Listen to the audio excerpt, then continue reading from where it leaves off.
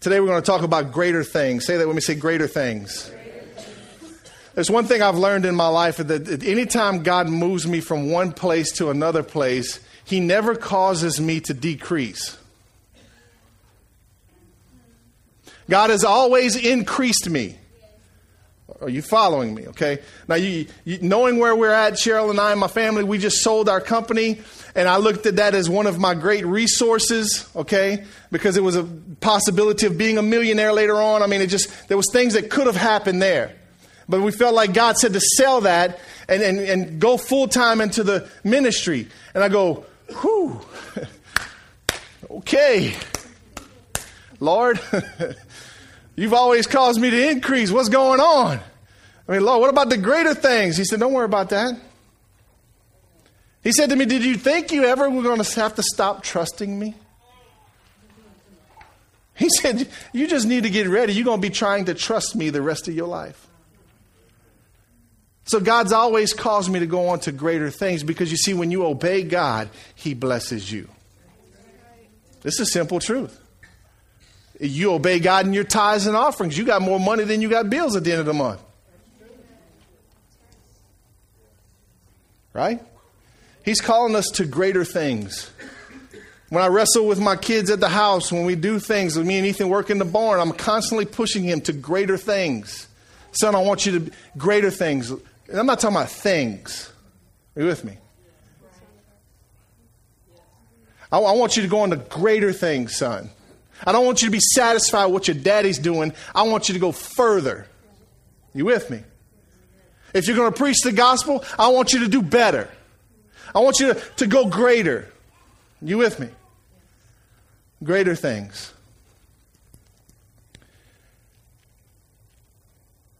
Ephesians 4:1 says that I urge you to live a life worthy of the calling you have received. This is Paul speaking to the church of Ephesus. And he says, I urge you. Paul is begging. Paul, the apostle Paul, is begging the church of Ephesus. I want you to live a life that is worthy of the calling that God has for your life. Please. Come on, just please. Live a life that is worthy of the calling that you have received. Isn't it funny how we can get beat up and beat down so easy, huh? Right? I mean, listen, you're the greatest creature on the planet. There's more power in you than any weapon the United States owns. Absolutely. But why is it so easy to forget that? Why is it so easy to squelch back down and go, oh.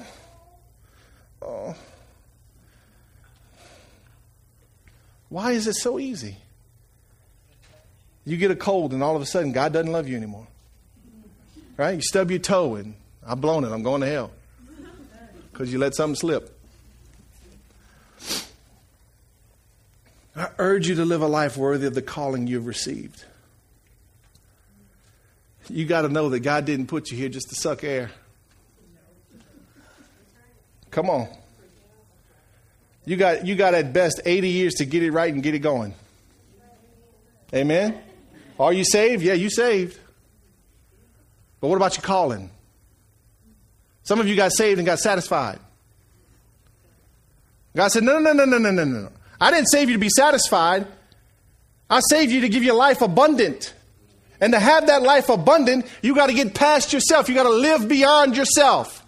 And then you got to know that I want you to go on to greater things. I want you to have a greater ministry. I want you to reach a greater amount of people. I want your sphere of influence to be greater than it is now. Right? And the funny thing about God is that he'll take a nobody. He'll take a nobody and use him and increase his sphere of influence. So that his life preaches the gospel to a greater amount of people. Right? Say this with me. Say, God loves nobodies. Ephesians 3:20-21 says, now to him who is able to do immeasurably more than all we ask or imagine, according to his power that is at work within us. To him be the glory in the church and in Christ Jesus throughout all generations, forever and ever. Amen. So he's saying, now to him who is able to do more, immeasurably more. In other words, you can't measure what God can do. You can measure what man can do, right? Who's the guy that invented Apple? What's his name? Steve Jobs. He did incredible things for our generation, right? But it's measurable. Right? The God you serve is immeasurable. In other words, you can't put a measuring stick next to him and think that you're going to figure him out. Because the next time you try that, he's going to juke you. You're going to be thinking he's going left and he's going right. He's immeasurable. And he wants glory in the church. Watch this now. Did you ever catch this? To him be glory in the church and in Christ Jesus throughout all generations. God wants to get glory in your life. Amen. From your life. Because of your life. Come on, some of you got to believe that. He wants to receive glory because of who you are. He wants to receive glory because you believe in a greater ministry, that he's taking you on to greater things. He wants to receive glory from your life because you live beyond yourself. It's not about your problems and your pity parties anymore. It's about the kingdom of God, and we got to get busy. We got to do something. We got to build this kingdom so we can get the heck out of here and go on to greater things.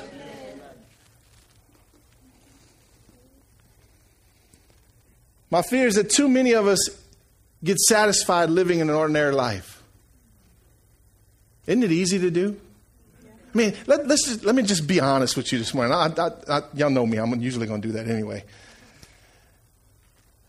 I'm constantly finding myself looking for a comfortable place. You with me? I think, man, you know what? If I get this done and I get this settled, then boom, baby. Sit back, max, relax. I mean, it's like, I'm just going to coast this thing out till Jesus returns, right? It's just me and my pigs and my chickens and my family, not in that specific order. We just going to ride this thing out, okay? Can I just be honest with you? That's something that I've constantly got to crucify in my life, is that I want to find this place where I can just hit the coast. You with me? I just want to ride it out. No more pressure. Hey, woo, hey, we good. Praise God.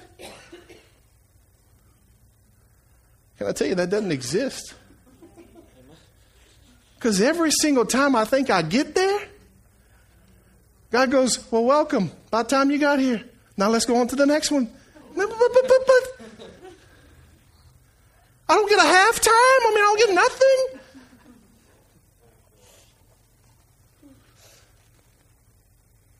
But if I'm really honest with myself, I got to say that ordinary is boring. Right? I mean, a lot of people don't come to church anymore because church is so predictable and boring. Really?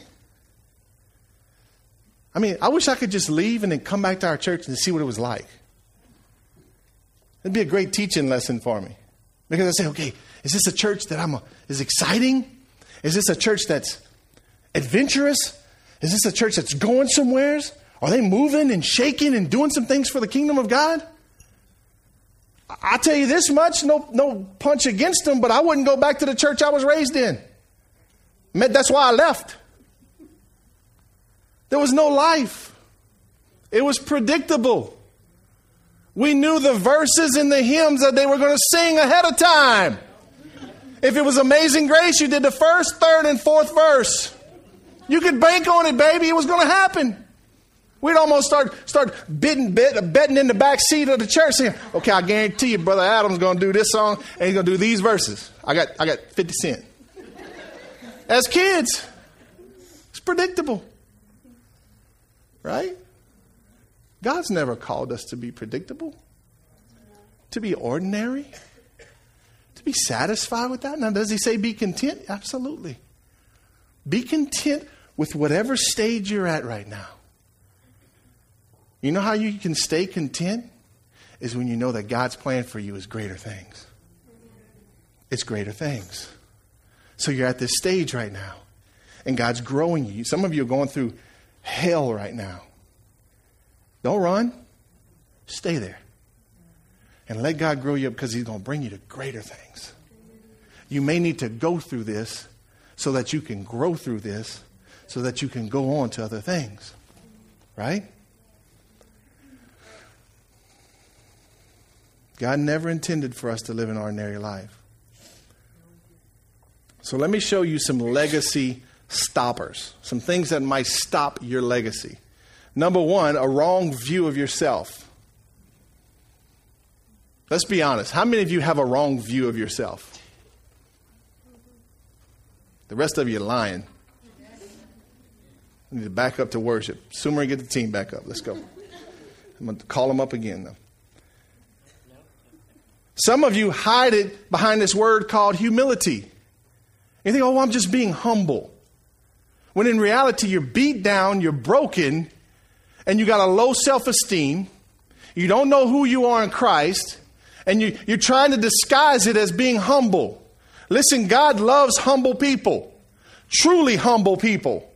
He doesn't love to see his children with no self-esteem, not knowing who they are, not knowing who they belong to, no pep in their step. Oh, I'm just being humble. Sometimes I want to go, no, you're not. You're hiding. When in reality, you're broken. You're hurting. You don't even know if you're saved. You ever question that? Man, am I even saved? Does God even love me? A wrong view of yourself. If anybody has the right to teach this, it's me. I was a C student at best. You might not believe this, but I was a very shy, bashful boy. I was easily intimidated. I blame it on the two women that raised me. My daddy shagged tail whenever I was a kid, and my grandmother and my mama raised me. And I blamed it on them. Now, they were tough women, tougher than most men I know, but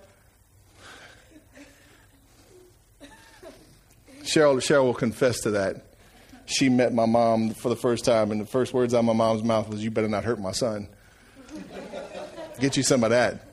I couldn't get a date in high school if I paid for it. But I've got the right to say I had a low view of self. I mean, I was intimidated easily.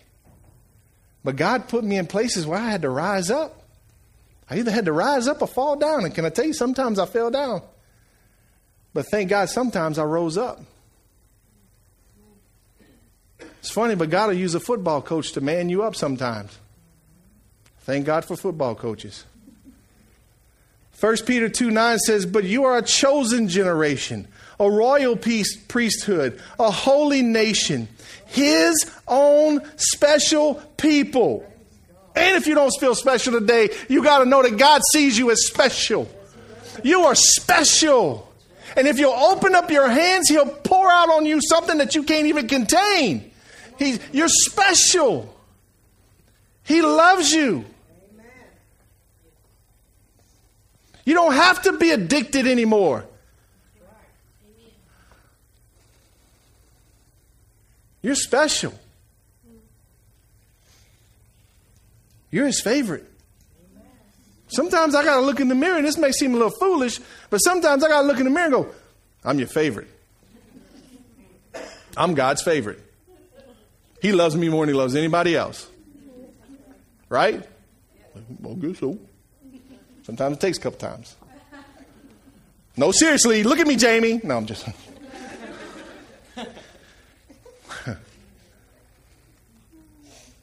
His own special people, that you may proclaim the praises of him who called you out of darkness into his marvelous light. You see, if you wasn't special, he'd have never called you out of darkness. You know what's special about you is that you once lived in darkness and now you live in light. You once were a son of Satan and now you're a son of God. Come on. Once you were doing everything in your power to be ruthless, toothless, and fruitless. And now you're being fruitful and you're special. And the world sees something different about you and people get jealous because you got it going on. And the thing you got going on is Jesus in your life. Amen. It ain't about you and what you wear. It's about who's inside of you. Amen.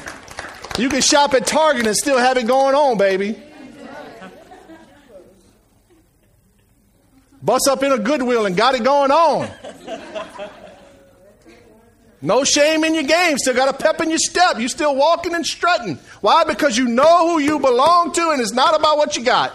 Amen. It's about who you got and who got you. We got to get past that. Come on.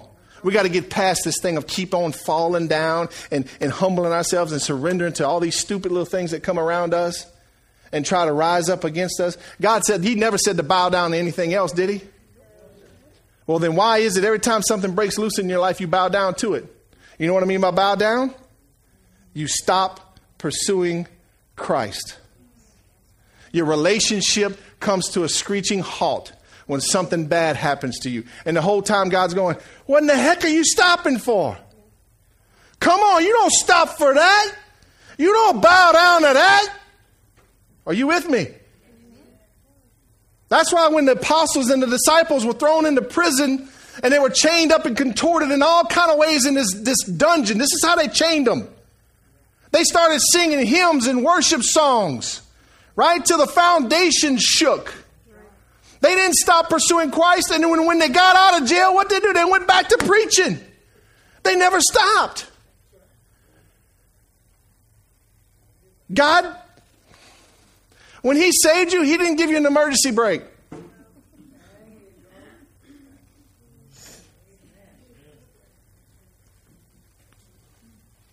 I believe all we got is a gas pedal, baby. No, we don't need brakes.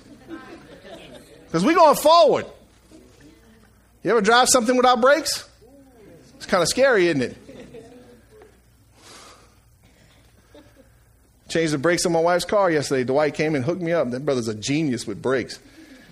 Thank God, because I'm not. But we had to go test the brakes. You know, back in the day, I'd have just jumped on the street and then tried to hit the brakes.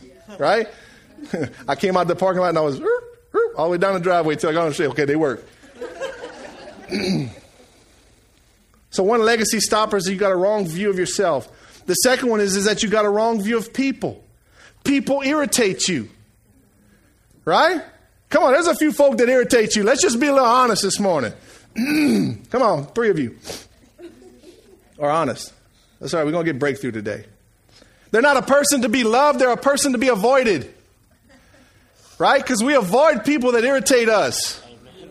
I mean, nobody just goes hang out in a sticker bush, right? Right? I mean, when's the last time you said, man, where's a sticker bush? I need to hang out. Nobody does that. Why? Because the junk hurts. It irritates you. You don't go sit in an ant pile. And we treat people the same way. Why is that? It's because we got a wrong view of people. When the whole time we need to be going, God, help me to see this irritating person like you see them, Lord. That may be how it starts.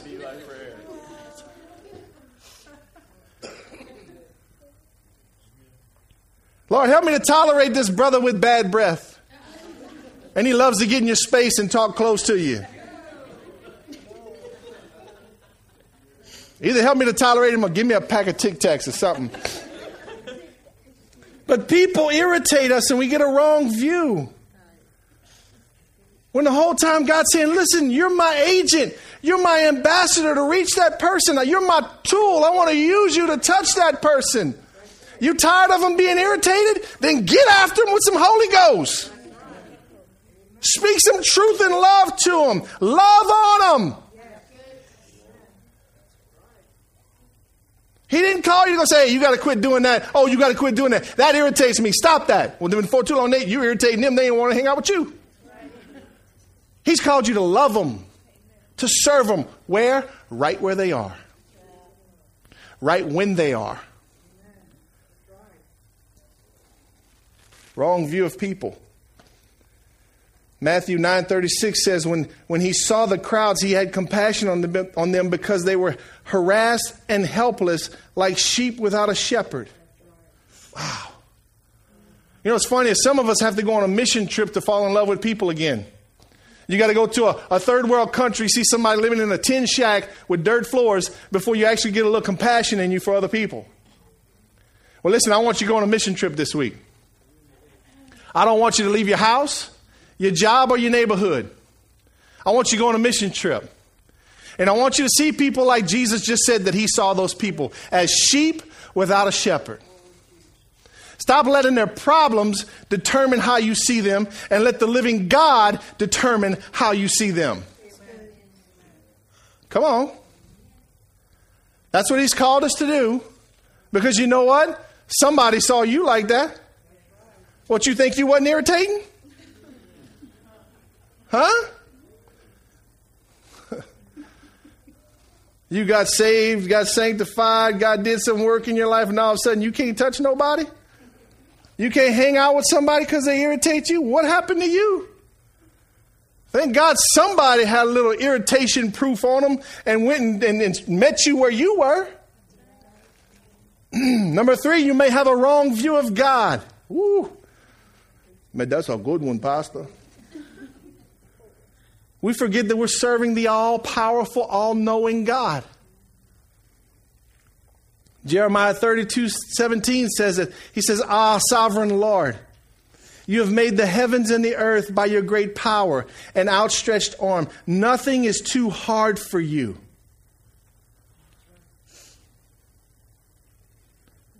I want you to join God and live a life beyond yourself. I want you to go on to greater things when you join up with God and you know that who he is all you need. And you just go somewheres with him. You say, "Lord, I don't know where we're going, but I'm with you." And just jump up in his car and say, "Hey, let's go." Later on, you might want to say, "Hey, where are we going?" Here's our theme verse for today. John 14:12 says, "I tell you the truth, anyone who has faith in me will do what I've been doing." Jesus speaking.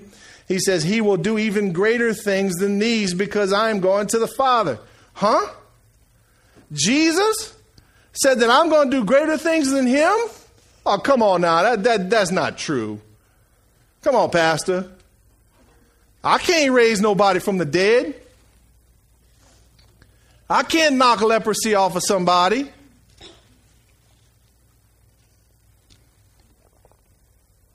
I can't heal the sick. I can't cast out demons. I'm not the preacher. Let me remind you what Jesus said. "I tell you the truth, anyone who has faith in me will do what I have done." So when you read the Gospels, whatever you read Jesus doing is the same thing you can be doing. Come on. And then he goes beyond that. He says, "And you will do even greater things." But what do we do instead? We work hard at our jobs. We buy the things we want, right?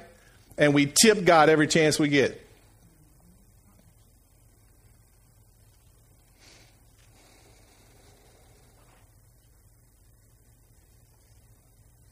I've learned that when you don't like where you are, whether it be a job or a relationship or something, when you don't like where you are, you need to be Jesus in that situation.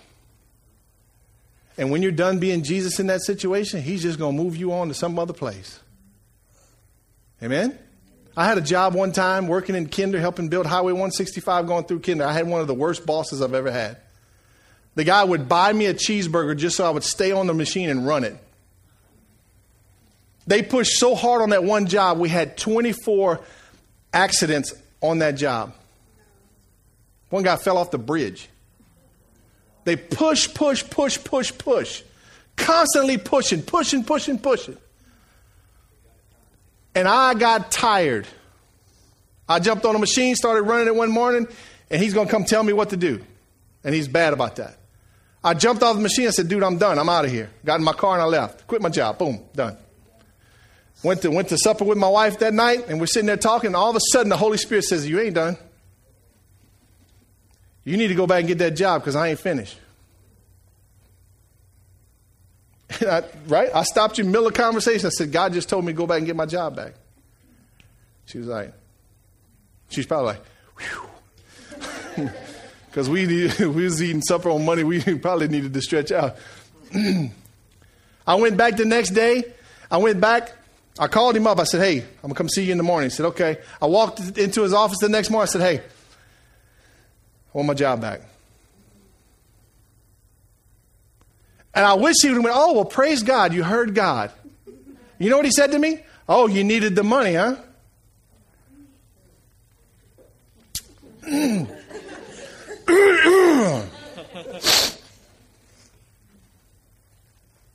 No. God told me to come back. Huh? Yeah. I couldn't lie.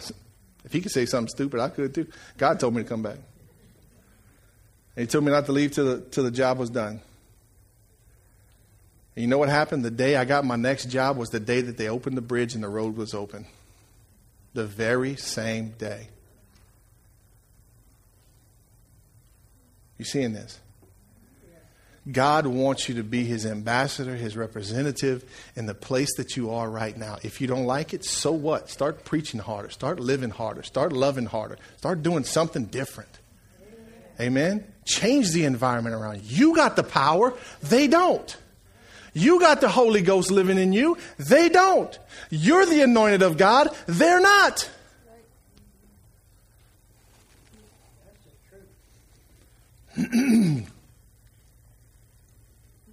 God's calling our Savior's church to greater things. We're going to plant more churches because we're called to greater things. We're not called to just be in Unison Jennings. We're called to take this whole region. It's ours. God's given it to us.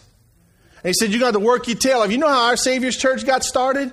In a 15-passenger van, driving back and forth from Broussard to Jennings. Every Sunday, packing the sound equipment, all the stuff they needed to do. They were meeting in the hotel room at the Holiday Inn. Children's church was in a hotel room.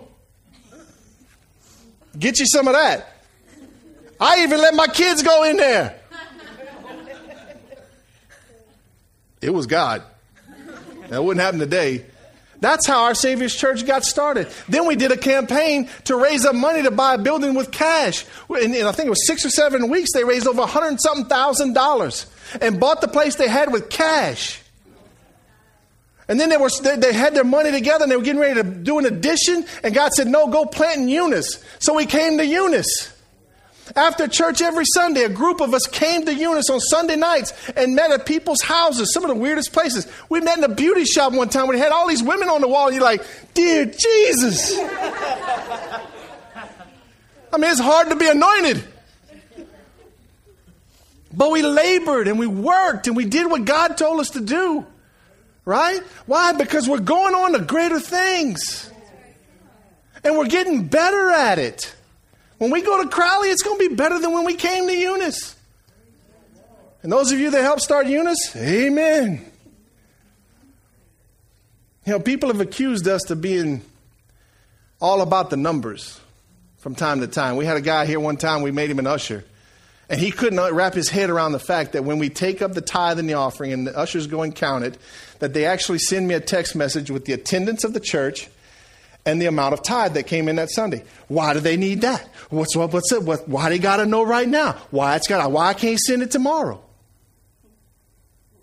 Number one, because I said I wanted it today. Right? So people say, oh man, y'all all about the numbers. And you know what I got to say to that? You're daggone right. We're all about the numbers. We're all about the number of people that's going to heaven instead of hell. We're all about the number of people we can reach. We're all about the number of teenagers that get saved and sanctified and delivered from drugs or a life that they could go into. And they get launched into a ministry at a young age. We're all about children that get to get the gospel preached to them every Sunday morning, every chance we get. We're into the numbers, baby. We're also into the numbers of people that are tithing in the church because that's an act of obedience. It's part of you being healthy. That's right. Right? For some of you, that's uncomfortable. I don't care. Because I'm good. Now I'm worried about the church. Are we financially healthy? I'm worried about the number of people in this church that tithe. Can I be honest with you? I'm not satisfied. Is it because I want more money? Heck no. I want you to be healthy. I want you to obey God. If you got to start with a penny, start with a penny. But we're all into the numbers. I'm into the numbers of leaders we raise up, that we send out to go plant the next churches. Are you with me? That's why I come here every Wednesday night and have class and raise up leaders and invest my time. That's why I go to people's houses at 9 o'clock at night when their marriage is breaking down. Right? I'm interested in the number of healthy marriages in this church. Because that's a great testimony. Amen? We're all about the numbers. Guilty as charged. We're all about every person. Because every person has a name. Every name has a story. And every story matters. I'm about every one of you. And your story. Because it matters. Amen? This church ain't going to be built on my back. It's going to be built on your back. God's going to use your story. Not just Pastor Jamie's story. If that was the case, I'd have this super incredible testimony of how I was on my deathbed and God resurrected me from the dead, something. And that would just draw people to God. But that's not the truth. He's going to build it on your back. Amen? Go with me to 2 Kings and I'm going to start to bring this thing to an end. The children of Israel were divided into two kingdoms. The north was called Israel and the south was called Judah. And Israel comes up one day, the king of Israel comes up and he says to the king of Judah and to the king of Edom, he says, I want you to join with me. We're going to go and defeat Moab because Moab quit tithing. You see, the previous king of Israel had Moab in a position where they had to give 100,000 lambs and 100,000 pieces of wool from rams every year, okay, as a tithe or an offering to Israel. And when the new king of Israel took over, they quit. Okay? So the king of Israel says, hey, Judah, you join me. Edom, you join me. We're going to go and we're going to attack Moab. So that's where we pick the story up. In 2 Kings chapter 3, verse 9 to 14. So the king of Israel set out with the king of Judah and the king of Edom. After a roundabout march of 7 days, the army had no more water for themselves or for the animals with them. What? Exclaimed the king of Israel. Has the Lord called us 3 kings together only to hand us over to Moab? But Jehoshaphat asked, is there no prophet of the Lord here that we may inquire of the Lord through him? An officer of the king of Israel answered, Elisha, son of Shaphat, is here. He used to pour water on the hands of Elijah. Jehoshaphat said, the word of the Lord is with him. So the king of Israel and Jehoshaphat and the king of Edom went down to him. Elisha said to the king of Israel, what do we have to do with each other? Go to your false prophets and other fathers of your fathers and the prophets of your mother. No, the king of Israel answered, because it was the Lord who called us 3 kings together to hand us over to Moab. Elisha said, as surely as the Lord Almighty lives, whom I serve, if I did not have respect for the presence of Jehoshaphat, king of Judah, I would not even look at your face, basically. Elisha was only going to pray and hear from God because of King Jehoshaphat. He had no respect for the king of Israel because he was worshiping false idols and false gods. Verse 15 says this, but now bring the harpist. While the harpist was playing, the hand of the Lord came upon Elisha. Okay, let me build the story for you here. They're stuck in this valley. They've been traveling for 7 days. They have no water, and they're getting ready to go to war. Now, how many of you try to do something dehydrated? It just don't work. That's how you get defeated. So they ask for Elijah. Elijah comes up. He says, I got no respect for you. I'm here only because Jehoshaphat. And he agrees to do it. He says, bring me the band. He says, bring me the band. Now imagine as a king you go, The heck you want with the band? Right? I mean, what you going to do with a harpist? We're thirsty. He said, bring me the band. Number one, faith is birthed in the presence of God. You need to write that down.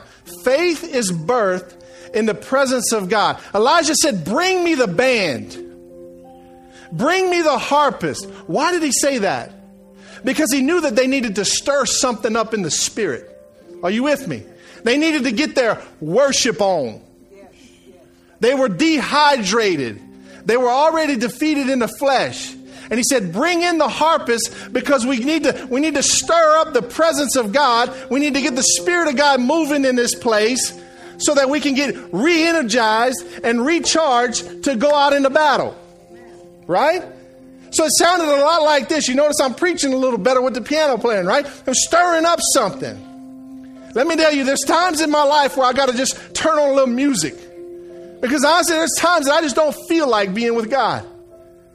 Right? So I got to put a little music on and sing to myself. Because most of you don't want to hear me sing. But I got to stir something up. Right? Faith is birthed in the presence of God. That's good. Now, some of you, your house sounds like this. And some of you, your house sounds like that. And you're going, where's the presence of God? When it's quiet, you're not doing anything to stir up the presence, right? But instead, you're putting on some honky-tonk music and wondering where the presence of God is. Come on. Some of you listen to these nasty songs on the radio, and then you want to wonder where the presence of God is. Number one, he ain't listening to that crap. I know, baby, I shouldn't have said that. It's not rap music, it's crap music.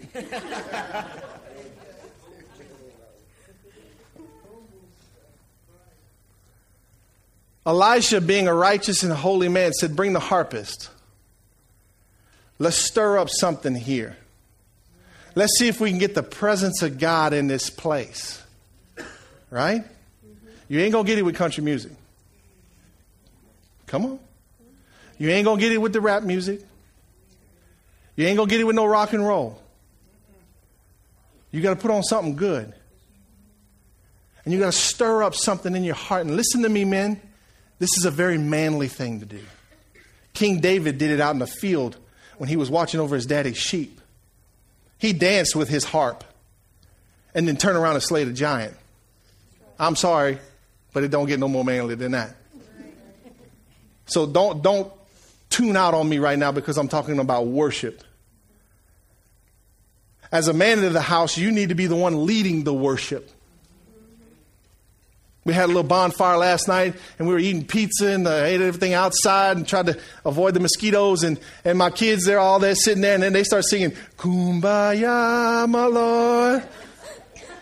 And they were just kind of cutting up. So I sat down, I joined in with them. I threw in a couple extra verses, and we just had us a good little honky-tonk in the Lord. I mean, it was good. But we just sang. And sometimes we do that. Sometimes I turn the stinking TV off and put some worship music on and stir some things up, and I dance around the house. Right? I'll grab the kids. We'll go to town, man. We're in the house. We're getting down. You just make sure the blinds are closed. And nobody's on their way over. But faith is birthed in the presence of God. Amen? Number two, faith goes beyond inspiration into participation. God wants you to do something. He wants to bring you alongside of him. Are you with me? God wants you to join in the journey. Some of us have spent all of our lives saying, Lord, help me, Lord, help me, Lord, help me, and never see anything change because you ain't doing nothing about it. Right? When God wanted to part the Red Sea, what did he tell Moses to do? Put your shaft in the water. When the staff, When he wanted to cross the Jordan, what did he say? Put your staff in the water. When the blind man wanted to be healed, stop laughing. He said, I got tongue twisters this morning. When the blind man needed to be healed, the Lord... Yeah, boy. Y'all something else. Man can't make a mistake around here.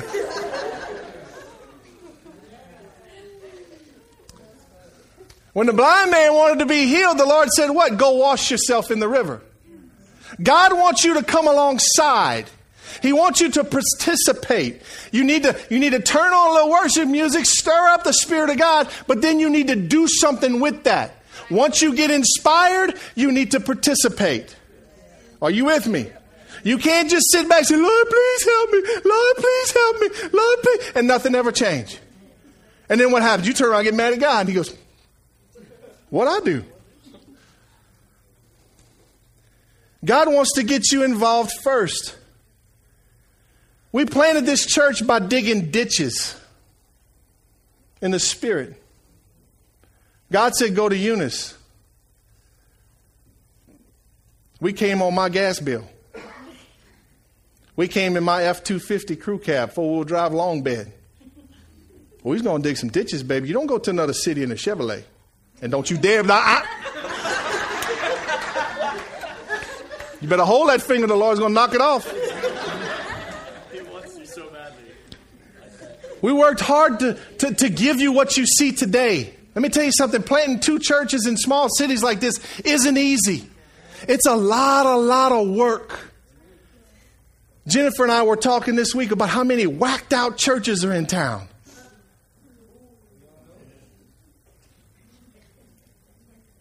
How many church hurt people are in town. It's almost like when you go to a city, can I kind of like see your resume at churches so I know what I'm up against? Can I be honest with you? We spent more time healing people from church wounds than we did actually reaching the lost. People with no covering just doing stupid things. The Lord said, I want you to join in with me. I'm not just going to sit back and do it. Right? Faith goes from inspiration to participation. 2 Kings 3:16. And he said, this is what the Lord says. Make this valley full of ditches.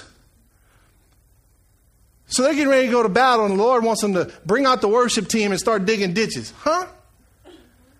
That goes against all conventional wisdom, right? I mean, we need our energy. We got to go kill somebody. I ain't got time to be digging no ditches. Right? Some of you say to the Lord every day, Lord, I ain't got time for no ditches. I'm struggling here, Lord. Dig a ditch, son. What you mean dig a ditch? What the heck's a ditch going to do for me? You know what it did for them? It made a way for the water to get to them. It made a way for the resources of God to get to them. Come on. It made a path for God's restoring power to get to them. Dig a ditch, he said. Man, golly, man. This God we serve is weird, man. We're about to go. Anybody see the Moabites coming? Man, come on, man. The Lord got me digging ditches. Golly. What the heck? It's stupid. That's what I would be saying. Can't believe digging a stinking ditch. Can't y'all play another song? Tired of that song. Come on, that's how we act. Right?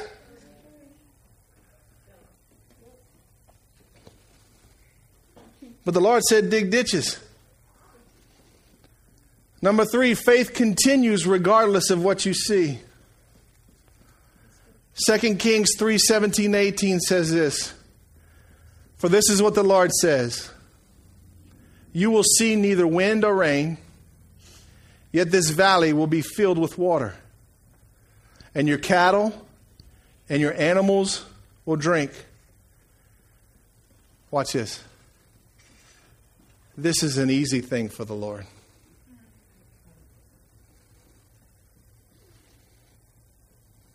Oh, y'all need a little water? I ain't even going to break a sweat on that one. That's an easy thing. Your cattle's going to have water. So are the rest of your animals. Just dig me a few ditches. Get busy with me. Let's do this together. You know, instead of that being a problem, that needs to be a privilege. That the God of the universe would allow me to participate with him. So what if I start out as the gopher? You go for this, you go for that, you go for there, you go for here. So what if you start out as the gopher? Be the best daggone gopher you could be. Join in the journey with him. And watch him do something with what you can't see. Because what you can see is earthly. What you can't see is supernatural. And God works in the supernatural. He loves to bring things that you didn't see coming just so you could say, that was God. He loves to do things or make a way where there is no way just so you can say, that was God. Amen? He loves to work in the unseen. Faith continues regardless of what is seen. You see, Elisha wasn't freaking out. Who was freaking out? The kings.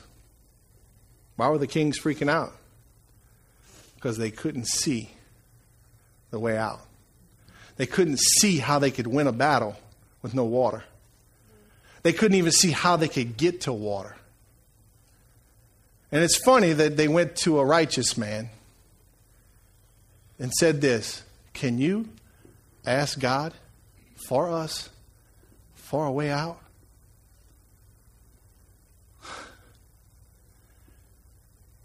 Amen. And Elijah agrees. And he does it God's way. He says, bring the harpist. Get your shovels. Start digging some ditches. God's about to do something, boys. God's about to do something, boys. Y'all just get ready. God's about to do something. God's about to do something in your life. He's about to do something with your life. He wants you to live beyond yourself, and he wants you to know that he's calling you out to greater things. And he said this at the end of that verse, and after he said, I'll have water for your cows, I'll have water for your other animals, and oh, by the way, I'll go ahead and defeat Moab for you. I'll still give you victory, Israel, even though you're worshiping false gods. Oh, that takes you all the way back to the first legacy stopper of a wrong view of self. Rewind the tape. Just because you blow it, just because you slip, just because you can't get past that addiction doesn't mean he doesn't love you.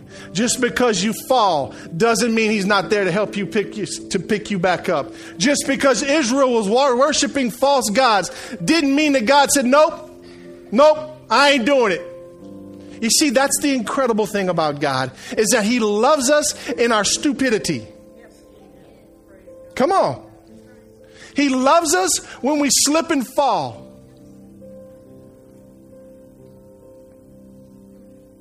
He loves me when I sneak off to the store and get my own gallon of Bluebell, knowing good and well I don't need it. Trying to eat it before I got home. Now, I've never done that. That's an honest statement. I've never done that. Not with the half gallon, the pint size. Just honest, just being honest. He's calling us to greater things. I guess the question is do you want to go? Are you willing to dig a few ditches and get the band out? Men, are you willing to lead your family as the head and not the tail? Are you willing to say, you know what? Shut the stupid TV off. Let's put a little music on. We need a little victory in this house. Men, are you willing to stand up when your wife's mad at you, the kids are mad at you, and the dog don't even want to look at you? Are you man enough to say, you know what? I blew it. But we ain't going to stay here. I'm going to fix it. And turn around and say, God, I need some help because I'm a stubborn man. I'm tet dur, Lord. Help me. What do you want me to do? You want me to go get on my knees in front of my family? Well, Lord, that's a sign of weakness. Exactly, son. It's a sign of weakness. Go and repent to your family. Are you willing to go call your family into the living room and get on your knees? Ow. Dead going shovel. Careful with the shovel there. I'm breaking out in hives, just holding this thing. To kneel down in front of your family and say, please forgive me. Are you willing to ask your family to turn around and pray for you? Have you ever grabbed one of your kids that you lost it on and said, would you please pray for me? Are you willing to do that? Because let me tell you something, when you do that, you go on to greater things. I blow it all the time. Sometimes I don't want to dig ditches. Sometimes I don't feel like it. Sometimes I'm like, no, God, we don't need to dig no ditches. Let's do it this way. Every time I dig a ditch, he fills it up. Every time I dig a ditch, he fills it up.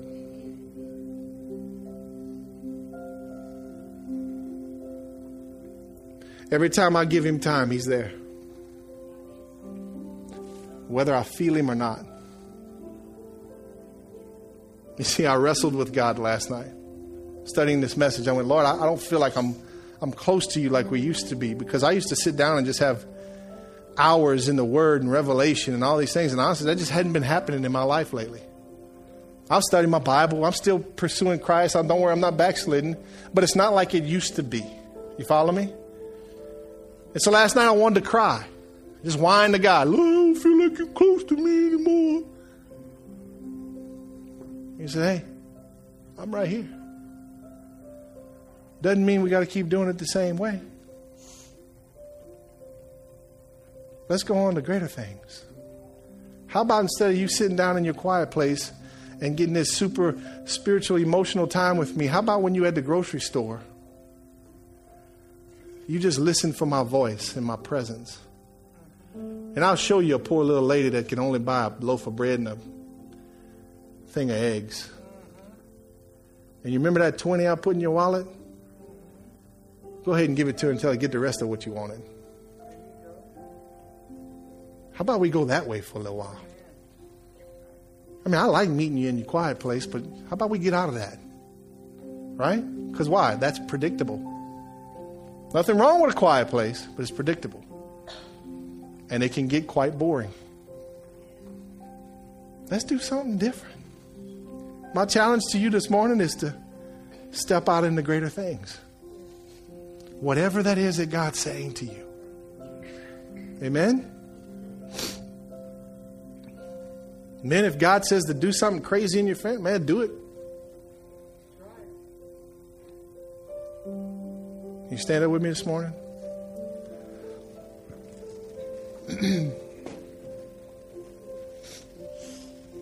So what are the things that get in the way? A wrong view of self, a wrong view of other people, and a wrong view of God. And how do we grow in faith? Faith is birthed in God's presence. Faith goes beyond inspiration into participation. God wants you to join in first. And then lastly, faith continues regardless of what is seen. Let me tell you something. Some of you this morning, you're on the right track.